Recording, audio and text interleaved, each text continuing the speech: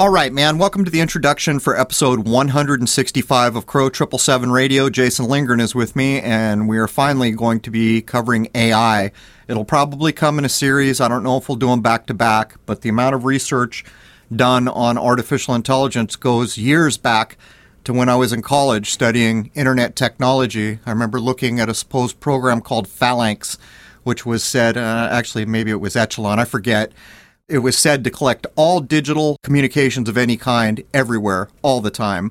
And I've been looking at these ideas ever since. Well, here I would state that I've been at it for 3 or 4 months now, the research behind this, to include mainstream accounts and mainstream published books in order to logically deduce what's possible. And I'll just say this, people have no idea how big a part of our everyday life artificial intelligence is. Let's jump in with Jason Lindgren and give it a go. Cheers.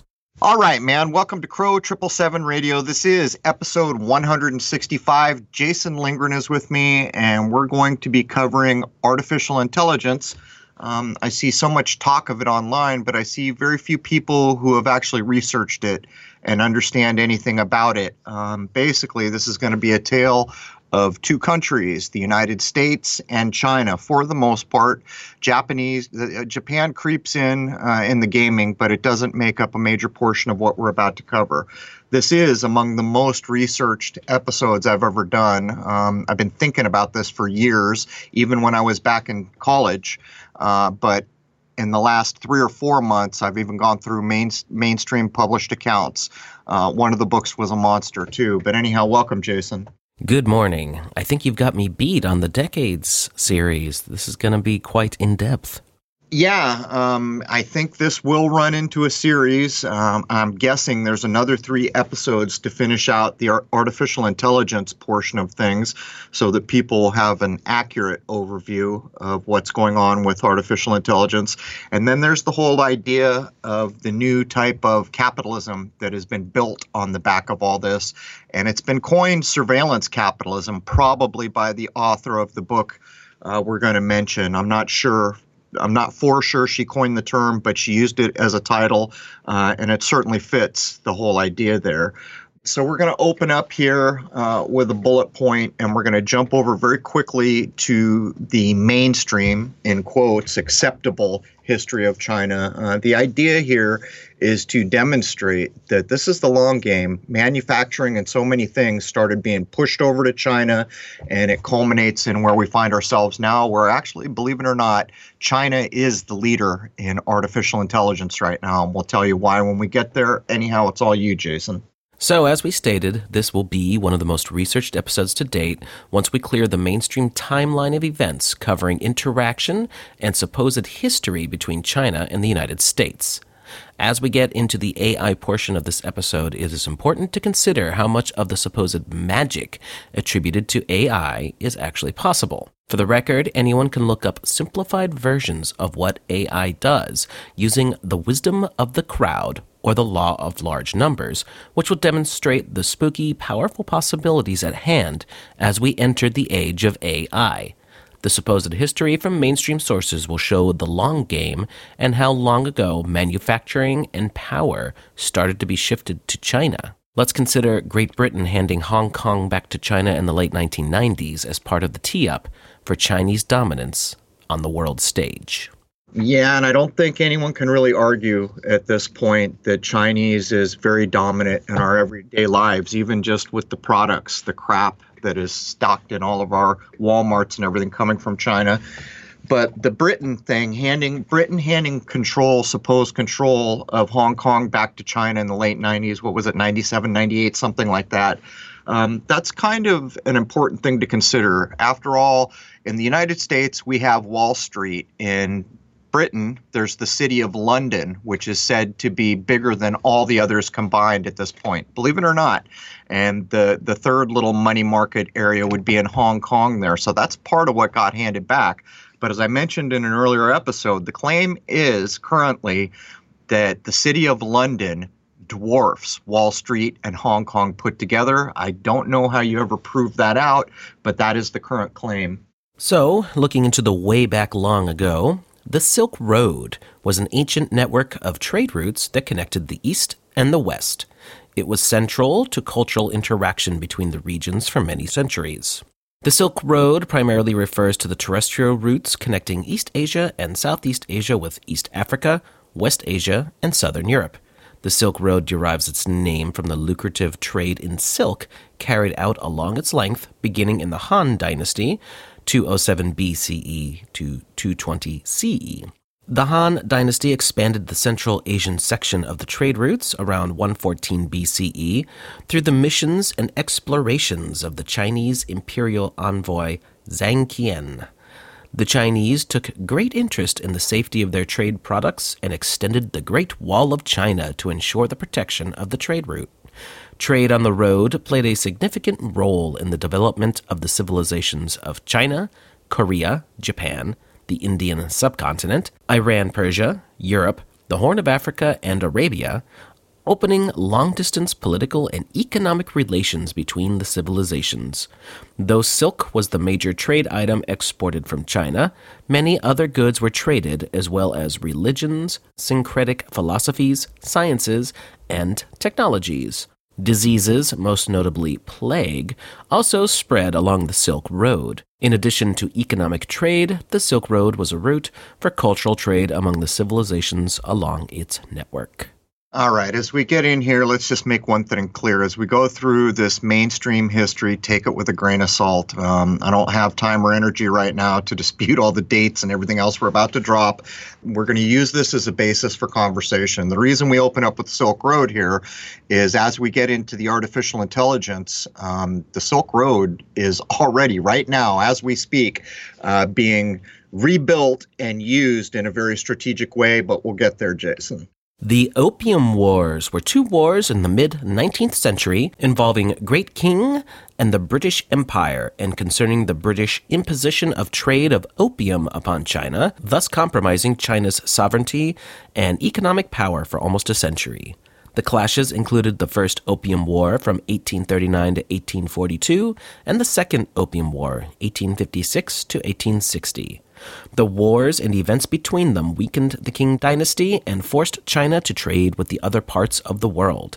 In 1820, before the First Opium War, China's economy was the largest in the world, according to British economist Angus Maddison. In another investigative report published by Michael Semblast of J.P. Morgan and updated by the World Economic Forum, similar conclusions were reached that China's economy was the largest in the world for many centuries until the Opium Wars. Furthermore, China was a net exporter and had large trade surpluses with most Western countries. Within a decade after the end of the Second Opium War, China's share of global GDP had fallen by half. That makes you think about what a drug dealer actually is, huh? I guess when the crown is forcing drugs into a country, that's legal.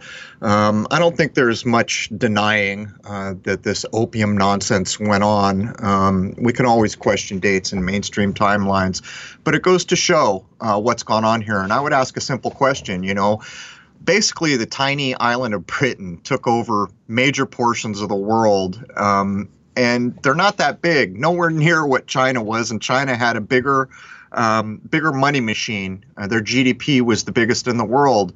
And Britain ends up using many of the things Chinese invented to take over the world, things like gunpowder and compasses and any number of things we could mention.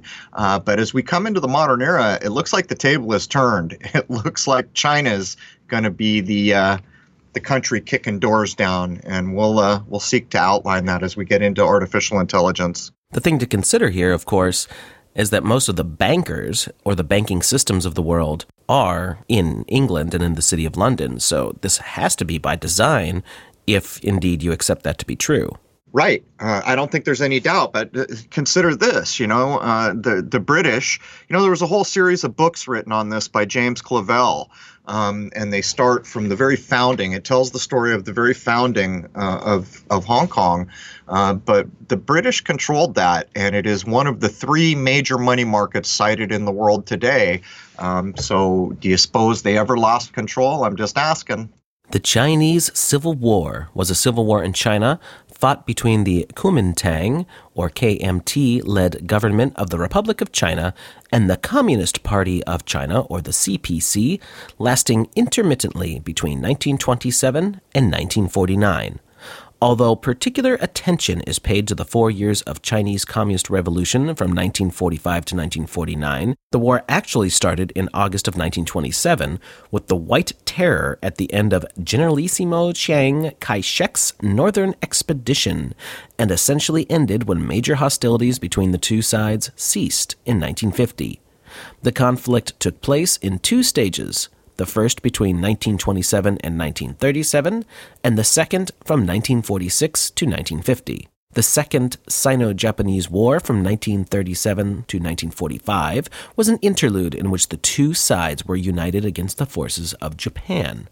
The Civil War marked a major turning point in modern Chinese history, with the Communists gaining control of mainland China and establishing the People's Republic of China, or the PRC, in 1949, forcing the Republic of China, or ROC, to retreat to Taiwan. It resulted in a lasting political and military standoff between the two sides of the Taiwan Strait, with the ROC in Taiwan and the PRC in mainland China both officially claiming to be the legitimate government of all of China. This is actually still going on today to some degree.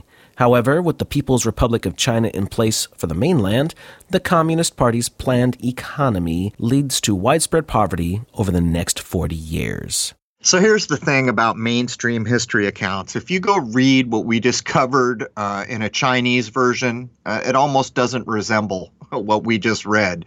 So take it with a grain of salt. These are talking points. This is the acceptable history that the internet will provide anyone who's searching. But there's another concern here. We're looking at chessboard pieces moving, aren't we? How is it that a tiny nation like Britain, smaller than Britain, Japan, rolled over these guys? They're massive. They had a huge GDP. They had Lord knows how many people. And yet here again, we see a tiny island nation rolling over them. I'm just saying. In 1953, we have the aftermath of the Korean War, and all trade and travel between the United States and China is frozen. Would you like to play a game? How about chess? Go ahead, man. 1971, the U.S. Secretary of State, Henry Kissinger, supposedly under the desires of President Richard Nixon, makes a secret visit to China, laying the groundwork for resumption of trade between the United States and China by the end of the decade. And this is the same situation where he went over to Saudi Arabia to arrange the petrodollar. So Mr. Henry Kissinger was quite busy during his time. And no doubt, man, moving the black pieces on the chessboard. I remember when this was going on, it was a big deal for most of the 70s. I was in a punk rock band. We even had a song called Deng Xiaoping about this, believe it or not. But one of the things was Coca-Cola was finally going to make it into Red China. That was one of the things I remember from this period. 1974, Foxconn Technology Group, Hanhai Precision Industry. Terry Gao is said to have started Foxconn in 1974 in Taiwan with a $7,500 loan from his mother and 10 elderly employees. This was at the booming time of Taiwan's export economy. With his initial startup funds, he purchased several plastic molding machines and began to make channel-changing knobs for black and white television sets. The huge turning point came in 1980 when he received an order from Atari to supply the connectors that linked the joystick cable to the 2600 video game console system. At the height of Atari's massive popularity, 15,000 consoles were being produced every day. He further expanded his business in the 1980s by embarking on an 11-month trip across the United States in search of customers. As an aggressive salesman, Gao broke in uninvited into many companies and was able to get additional orders despite having security called on him multiple times. In 1988, he opened his first factory in mainland China in Shenzhen, where his largest factory remains today. At the time, it was among the first foreign companies to establish operations in China. Operations in China significantly increased in scale when Gao vertically integrated the assembly process and facilities for workers. The manufacturing site became a campus that included housing, dining, medical care, and burial for the workers, and even chicken farming to replenish the cafeteria. It now has 25 factories, not just in China, but also in 12 other countries, those being Australia, Brazil, the Czech Republic, India, Japan, Mexico, the Netherlands, Poland, Russia, Slovakia, Singapore, and the United States. To name just a few things, Foxconn makes Apple iPhones and iPads, Android phones, Sony PlayStations, HP computers, and on the list goes. They are the world's largest contract maker of electronics, and it all started in 1974. All right, that was a lot to get out, but it's important. Don't get me started on the word Foxconn. Words have meaning, and so does their numerology. But this is all the way back in the early 70s. And look at the end of this bullet point where Jason lists out all the countries they currently are. You can see the intended shift of manufacturing going on, beginning in the early 70s, starting to cement itself in the 80s. This is going to result in the shift of world power we see currently, where the United States is at some level being demoted and China is being propped up mighty high. Well, everyone was busy partying in the 80s, so all the big distraction was going on for the folks in the West while things in the East were being laid into place. Indeed. The 80s is basically where I mark the decade that made the current situation we're in. And people should remember what was happening to the auto industry. That was one of the heartbeats of the United States. It was a big deal. There was not a country in the world that didn't watch Hollywood movies and admire the car industry and the cars the United States made. And here we are in the 80s. All that starts to come apart. By design, I might add. 1978. Deng Xiaoping was a Chinese politician who was the paramount leader of the People's Republic of China from 1978 until his retirement in 1989. After Chairman Mao Zedong's death in 1976, Deng led China through far-reaching market economy reforms. He would usher in a new era of economic reform where restrictions against entrepreneurship would be relaxed, which led the way for the insane explosion of China's manufacturing economy that continues massively today. Most people don't think of it. And again, I was in a band and we were young and we knew who Deng Xiaoping was. This is 78 and this is starting to change China wholesale. There had been a thought in the mind of the world that communism and capitalism were on opposite sides. They were oil and water. They didn't mix. But with Deng Xiaoping, what you start to see is the melding of capitalism with communism that results in what we're going to cover today. And it is so powerful what they're doing there simply because there's capitalism gone wild and it's controlled by people in a communist regime who simply snap their fingers and what they want gets done overnight. And that's a far cry from how places like the United States work. But anyhow. Well, I think it's safe to say that they were able to build this infrastructure and put it on the world map in such a strong way because they did it at the expense of the people, borderline slave labor, and also at the expense of their natural resources and their land because they just didn't care about stripping it and using it and destroying it. Yeah, I think that's beginning to change.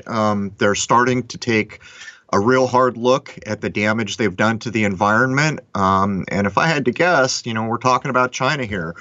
Xi, the president there, is in for life right now. So I would imagine you'll see a much speedier recovery in some of the damage they've done. But even in the last Olympics that was there, the air quality was so bad that was a complaint of many of the athletes that participate in that charade. It's also a different world where everything is more connected, so people are finding out about what they've done for decades and saying, how can you do that to your country? That's not cool. Well, right. And it went on the world stage. When the whole world was looking, people saw just how nasty the air quality alone was. And that sets aside many other damages we could talk about that have gone on during the industrialization phase. 1997, Hong Kong is returned from British colonial rule to Chinese mainland rule. It would quickly become a financial and legal gateway into China for foreign investors, again helping to bolster industry in China. Yeah, there's no doubt in my mind that this is just a very crafty chessboard move. And I would ask the question, did Britain ever really lose its influence over the money market there? And clearly, this is like it was the first little gateway into what people considered to be Red China. That was the place where West met East. And again, it's, I think, the third largest money market in the world or something like that. I didn't look it up, I'm guessing, but I think it's number 3 behind Wall Street. 2000, the United States Congress grants China permanent normal trade relations status, which would provide them the same trade advantages that other countries have.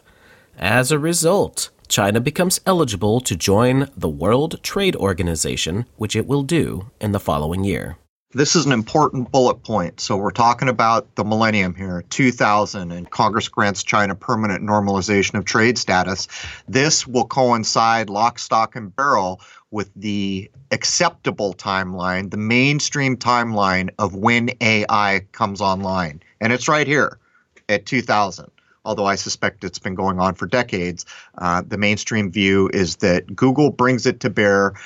They go public 98, 99, something like that. And by 2000, they've already been forced to abandon the don't be evil, idea they had for the company and start using AI and not in a shameful manner, basically.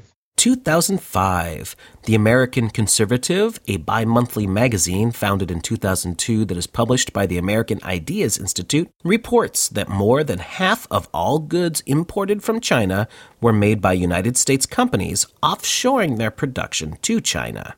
So there it is. There it is. There's the little sleight of hand going on. There's the little shift coming where China's being propped up. That's an important bullet point to remember. 2000, 2005. Go ahead. 2010, to show just how ruthless Chinese business practices must be and also how bad conditions must be in their production facilities, 11 employees at the Foxconn plant in Shenzhen commit suicide by jumping out of buildings. The company eventually responds by installing nets around the campus and offering a 24-hour counseling center. It's hard to know how much of this is fear porn, but at the base of it, if you take a look, there's horrendous conditions there. You can see more than one manufacturing center with nets set up if you do a search online. And it's things like this are the reason for the tasteless butt of jokes that talk about sweatshops. These are the guys who have all these workers getting paid very little. And by Chinese standards, the working condition is much different. It's more like your life is spent at work, kind of. The impression I'm under is that you live, eat, sleep. Yep. That's it. You're in the plant. You're just there. Yeah, and one of the stories you hear often is that these people that are working there come from rural areas that were agrarian, mostly, and so they're coming supposedly to the city centers to do work. The numbers alone in that last bullet point make me take pause, but I don't think there's any doubt that what the labor is paid and how they're treated is a far cry from how it's done in the West. And currently, Foxconn is China's largest exporter and the world's largest manufacturer of electronic components. Their client list includes electronics giants Apple, Amazon.com, Intel, Hewlett-Packard, Dell, Nintendo, Microsoft, and Sony, and probably quite a few more. Well, Google is missing from that list, but, when you name a thing, it has a meaning, doesn't it? Foxconn is basically 666 con. But anyhow, Jason, we had to get through that, in my view, unsavory mainstream history to set the stage. Now let's get into the AI. China is the working template for the implementation of artificial intelligence. For the record, Darwin, Australia is already adopting China's social ratings and AI surveillance systems. It seems that Darwin is being used to demonstrate the evolution of worldwide AI, and the meaning in the name of this city should be lost on no one. Is there a bigger poke in the eye? This just came to light very recently that Darwin was already going down this road of what's been put forward in China, and it is Orwellian beyond my ability to describe it. And I will say again, Is the name of the city Darwin tied to evolution lost on anyone? This is the infiltration of China's AI and surveillance policies being ported into the West for the first time in a city, and I pause, named Darwin. The research for this episode spans years of personal knowledge as well as many sources, but two should be named here as they represent the first mainstream published efforts to alert the world to the age of AI. The first is a book called The Big Nine by Amy Webb, and the second is a monster of a book called The Age of Surveillance Capitalism by Shoshana Zuboff. It may well be that the title of the latter book coined the term surveillance capitalism, which so rightly fits our topic, and it is also possible the first book mentioned coined the term G-Mafia.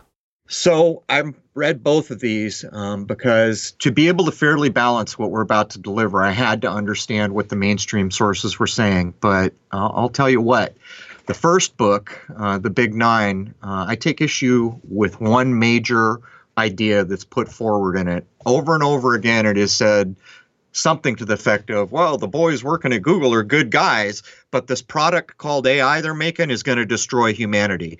And I take umbrage with that. It doesn't matter how nice a guy someone is that's involved in making destructive things.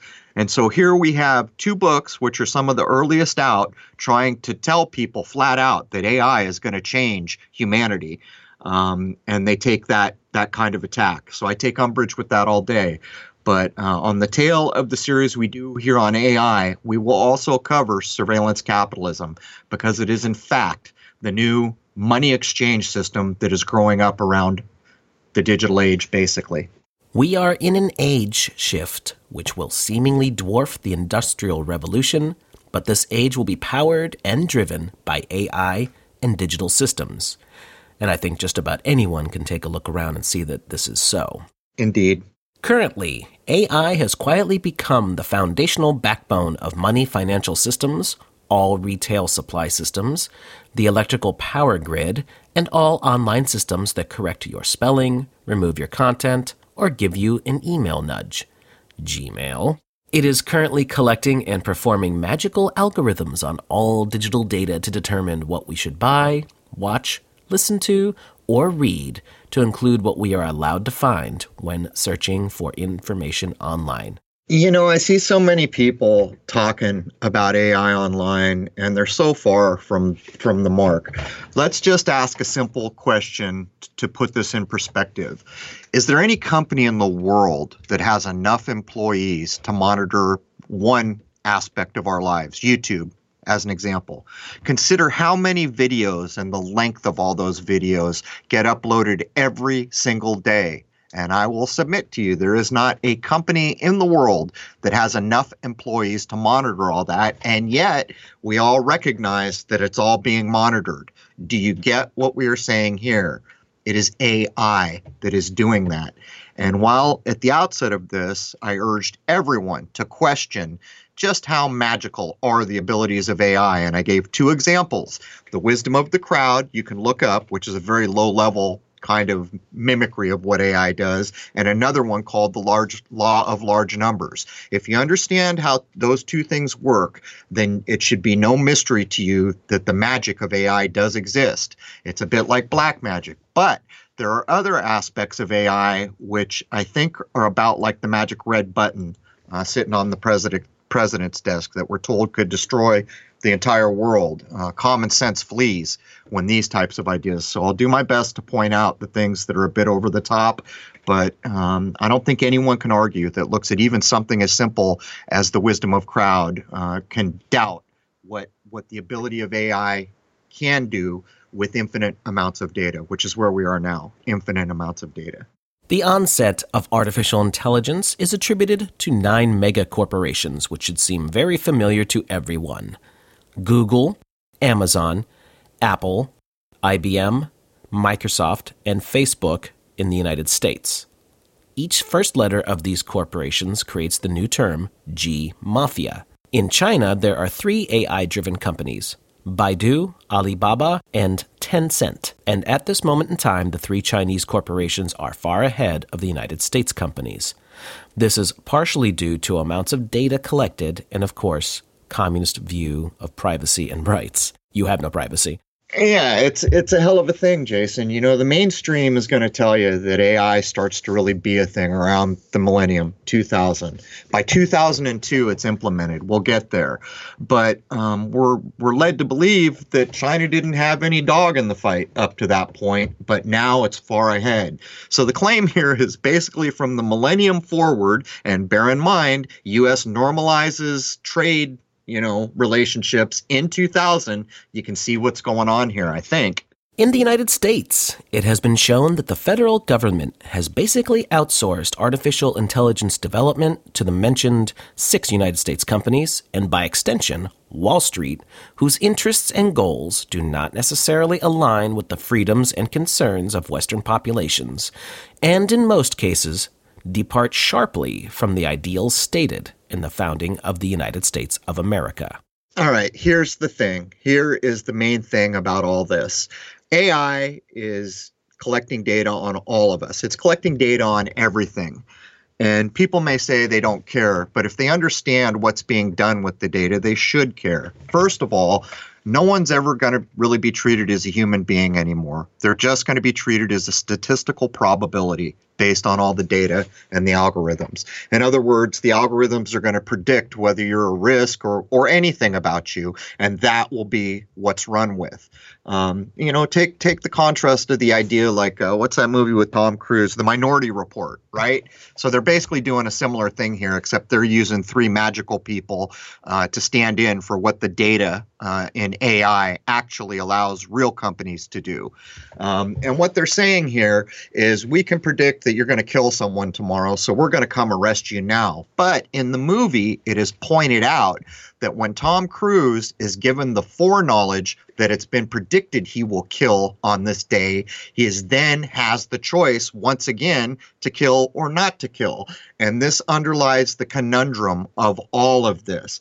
But suffice it to say that this technology has come to be so powerful so quickly, there's basically not a law or an organization in the world, it seems, that is protecting anybody from any of it. And by the way, everyone should keep in mind, I think that Jason and I have mentioned in at least 2 other shows, I think it was 1999, if I remember correctly, the CEO of Sun Microsystems announced to the world that there was no longer any privacy. And I remembered at the time, people didn't take it seriously. They laughed.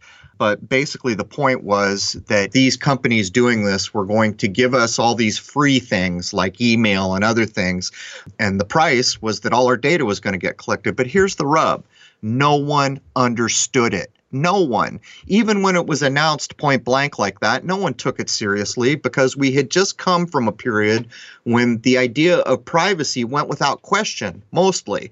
So I would point out that all this AI in the West has been just slid in under the rug to where we are now, where it is basically a part of nearly everything right now, as we speak. How many people are aware of that?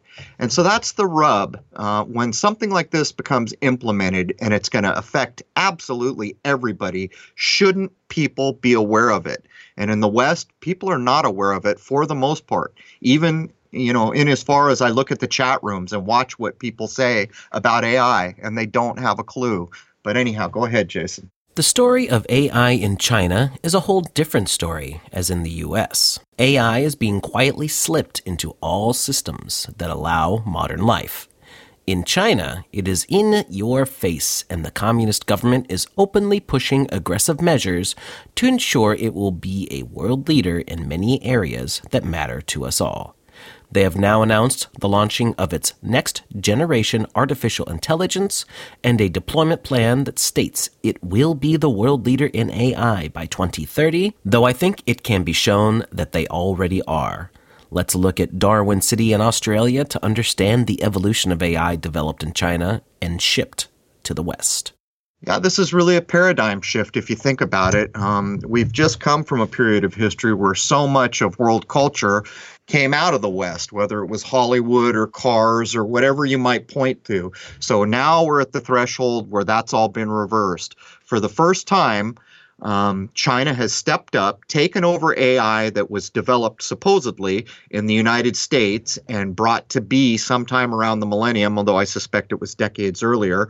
But the companies that openly were using it around 2002, which would be Google, they grab it. They have so much more data than the rest of the world, and I'll describe why. And they implement this kind of Orwellian social rating system that is really beyond the pale to anything we've experienced in the West ever, other than reading books like 1984. And here it has been stuck through the front door, or the back door maybe, and it's implemented in Darwin City in Australia. I can't underscore enough what this means in the long run. With accompanying false flag.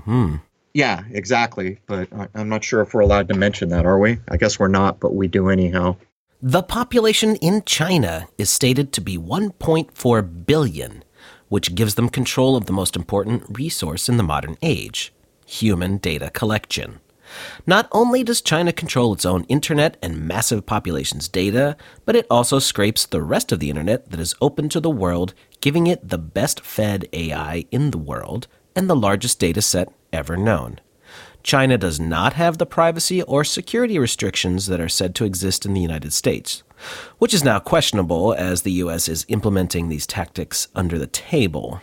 Right. I mean, I would ask, really, I would honestly ask if there's a difference between what's going on here in the West and there in the East.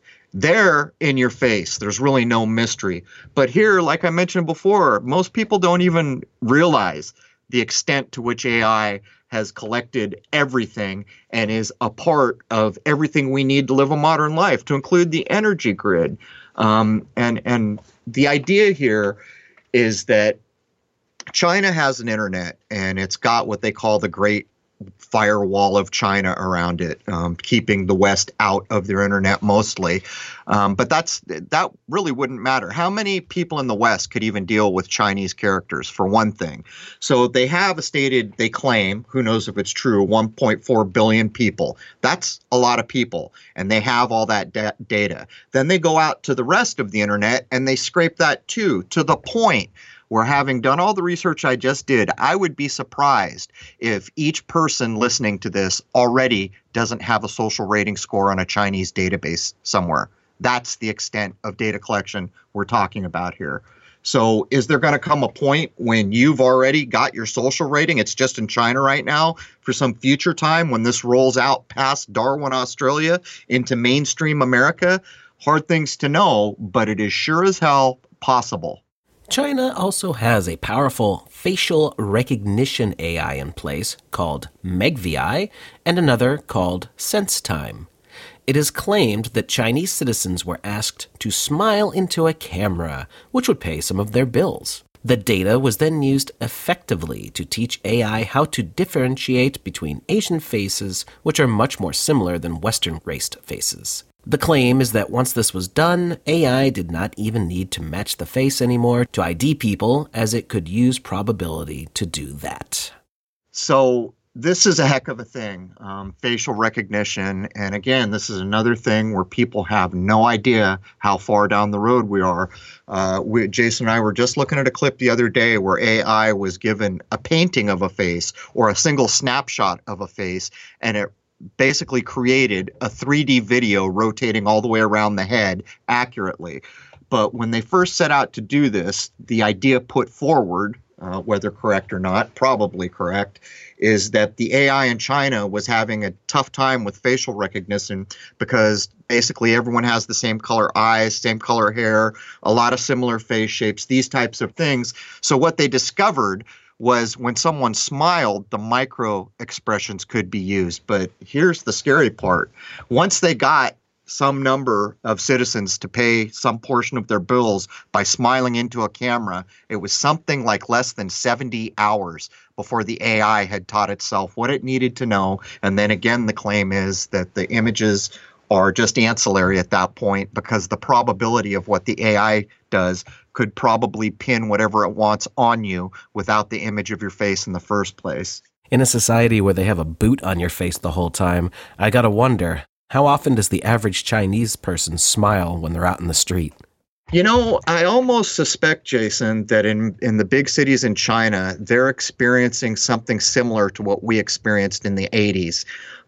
There's all this capitalism. The first generation of people who were buying cars and all these things that their parents and grandparents didn't even dream of. So it's possible, and I've thought about this, that maybe part of what's going on is there is a massive free-for-all kind of 80s-like party going on in China, which makes what's going on behind the scenes all the more doable. After all, we all experienced it here. We had a big party in the 80s and no one gave a fig about all the other things that were going on, which are so important to our lives now, I would add.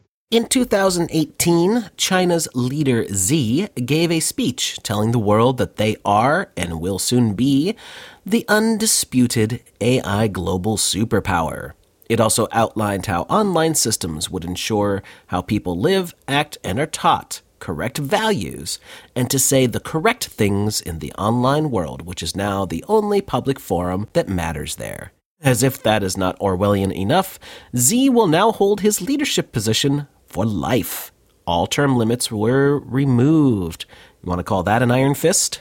It's the ultimate chess moves here. It's everything has been set up to make the systems that are being implemented here unstoppable. By them anyhow. Remains to be seen what happens in the West in terms of AI. Will there ever come a point when a person's privacy matters again, or these types of ideas?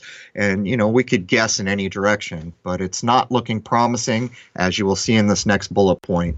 Indeed, because George Orwell would roll over in his pseudonymed grave as the following information bends any mind concerned with human rights and freedoms. As we know, China has become a strange blend of capitalism gone wild, and communism, two ideas that used to be like oil and water. They just don't mix. This means that China will allow some Western companies to do business there, but an edict ensures all data collected on their people will be strictly held on Chinese servers under their control, which allows security forces to access and monitor the data at will. With multiple supercomputers to assist them, I don't doubt. China now has a police cloud which tracks mentally ill humans or those who have criticized the government. It also tracks minority groups like the Muslim Uyghurs, who the UN claim are being held in camps by the millions, which is hard to confirm and unprovable as fear porn or reality. The data also allows what is called China's Integrated Joint Operations Program to detect human activity deviations or detect late bill payment, among many other possibilities. This falls so short because it allows them to detect anything. As we get in here, you'll realize that Chinese version of Facebook is not just some people who want to or a lot of people who want to using it. It's everybody, and every organization as well. But one of the points here is that they're using it to track mentally ill people. And that is defined, I'm not even kidding, as people who go against what the government says. That's what makes you mentally ill. And I would point out in the gun control debate here, we see whispers of this very same idea. What is that nonsense thing they made up? I think it's called operational defiance disorder or something like that. Yeah, there's got to come a point if this mass data sweep of AI controlling everything isn't curbed somehow, where these will be the things that happen, and you can't argue it. There's no person at a desk. There's no phone number to call. It's basically machine learning treating you as a probability, and if it labels you mentally ill for this reason or that, how do you tell the AI that you don't appreciate it or to undo it? Basically, you don't. And that's what we're talking about here. And not only that, as we get into the definitions of AI, you will begin to understand there is not a person living, nor will there ever be a person living who could possibly understand how the AI reached the decisions it makes. And even if you throw out everything else we know to be correct, the simple fact that the claim is that trillions of processes a second are done, a person's lifespan is not enough to review trillions of processes. So kind of shows you where we're headed here. I'm kind of guessing at this point that whatever specific they want to know about, whatever parameter they want to enter into the multiple supercomputers we know they have running, they can crunch the insane amount of data and come out with a long list of ticker tape of people who fall into that parameter. That's right. Scary to even think about. Well, that's the ghost in the machine idea, which will probably be tied to this episode, because this is the basis for the idea of the ghost in the machine. It's actually the entire basis for the movie The Matrix. Smith is AI. But yeah, if people just take the time to go look up the wisdom of the crowd, where 100 people guess how many gumballs is in a jar, that is the lowest, most basic level of the predictive capability. But what most people don't know is you get 100 people, they're within 10% or something of the true number, guessing how many gumballs. You get 1,000, you're getting close to the mark. You get 100,000, and you're right there on whatever that number is. And that is a bit like a ghost in the machine. How is that possible? How is it possible that 100,000 people guess how many gumballs are in a massive jar, and you get an accurate number returned from averaging their guesses?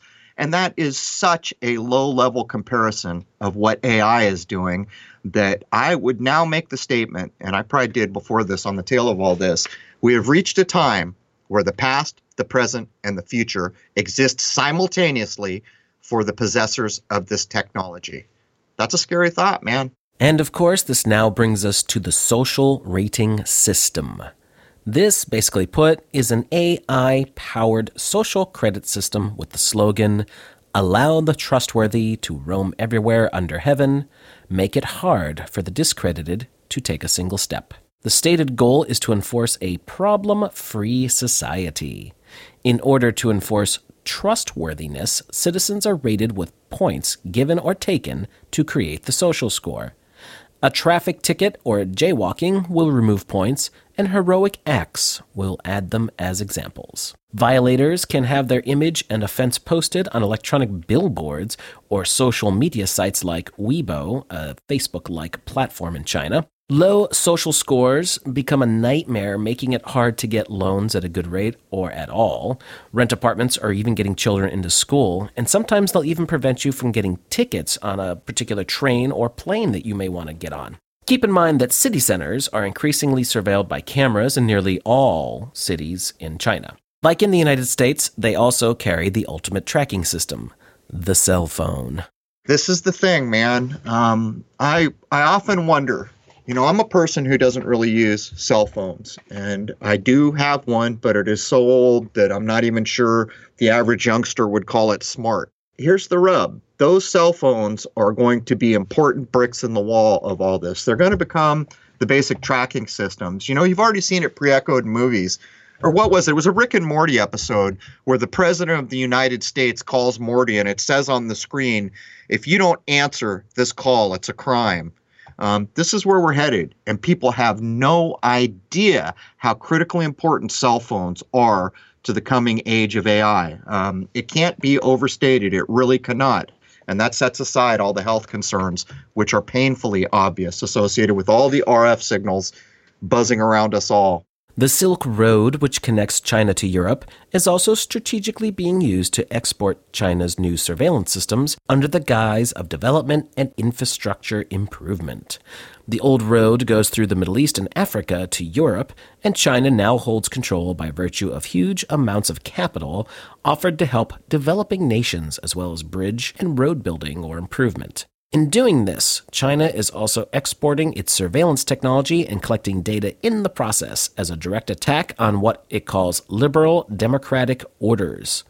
Also tied to this effort is a planned world energy grid controlled by China and already being implemented in some smaller nations. It is claimed they have invented a way to generate power in Western China and deliver it using ultra-high voltage cable technology. China is already making deals with other nations in its goal of being the controlling entity of the world power grid. Already neighboring countries are entering into agreements to this end. This is already happening. I don't know how much information the average person can dig up on the old Silk Road, but this is already going on. And in some of the countries that are not that wealthy, money's been poured in there for infrastructure and other things. But what's come with it is surveillance and data collection, among other things. But this is a bullet point people should consider. China is openly saying that it's in the process of a direct attack on what it calls liberal democratic orders. So here's all this technology that's been brought to bear already in China. It's already coming into Darwin, Australia. It's headed for the West. And one of the tenets behind all of this is that it's a direct attack on liberal democratic orders. And this is backed up with published accounts, by the way, for anyone who wants to take umbrage with it. And for the last point for hour one, long before AI agents like Siri, Alexa, and the Chinese Tianmao came to be, the basic tenets of what mass data could be used for was known. There was just no way at that time to collect and use such massive data sets. We have now reached a time where data collection could be said to be infinite, and it is now very clear that AI is using the data sets quietly in the West and in your face in the East. But what does AI mean? A basic definition is that AI, at its most basic, makes autonomous decisions, and the tasks it performs mimic human intelligence. Other definitions can be found, but this one seems to paint the picture accurately. One of the benchmarks put forward is that an AI system called Amper composed original music for an album called I Am AI in 2017. This seems to mock the biblical I am. It is now estimated that the evolution of AI into every facet of modern life will take a decade or two, but who knows for sure how long it has already been here. Yeah, here's the thing, man. So, people who don't have a good idea of what AI is may have kind of missed the importance of what was just said here. The average person probably considers that if you meet a musician and he writes a song, that's a human quality, right? What's being stated here, and people I'm sure can look this up. I didn't try to, but I'm guessing you can. Look up an album called I Am AI, published in 2017, where a system called AI autonomously, completely free of human intervention, created a musical album. So some of the tenets that you'll have to consider is at what point do we stop considering that this is mimicking what people do? For my part, I can't get over the hump of the idea that's held in the Ghost in the Machine that somehow this is alive on its own. I'm not there yet, but the ability of what we're talking about is flat out spooky. Some of it seems to be oversold to convince you there's more magic than there is, but the stuff we can prove outright is magical in its own right. What would you like to add before we wrap up hour one of 165, Jason? I wonder what the AI will think of our AI episodes. It's certainly going to be listening when we upload it to, a Google product. There's no doubt. There are not enough employees at Google to monitor everything they monitor. So if you get a strike or have content removed, AI did that. And half the time, you might get a fortunate day and be allowed to submit a single sentence on why you think it's wrong. And you're told a human being reviewed that. But I would ask this question. How many of those little one-sentence forms were submitted that day? Are there even enough Google employees to deal with that, I would ask? Or is it simply someone does a statistical probability lookup and then does whatever they're directed to do by that probability? Anyhow, that does bring the first hour of episode 165 to a close. We hope you'll join us all over at crow777radio.com. This is going to be a whole series on artificial intelligence and surveillance capitalism, and anyone who follows understands that hour two is the free speech zone by necessity. So there's all that, and we hope to see you over at crow777radio.com. Cheers.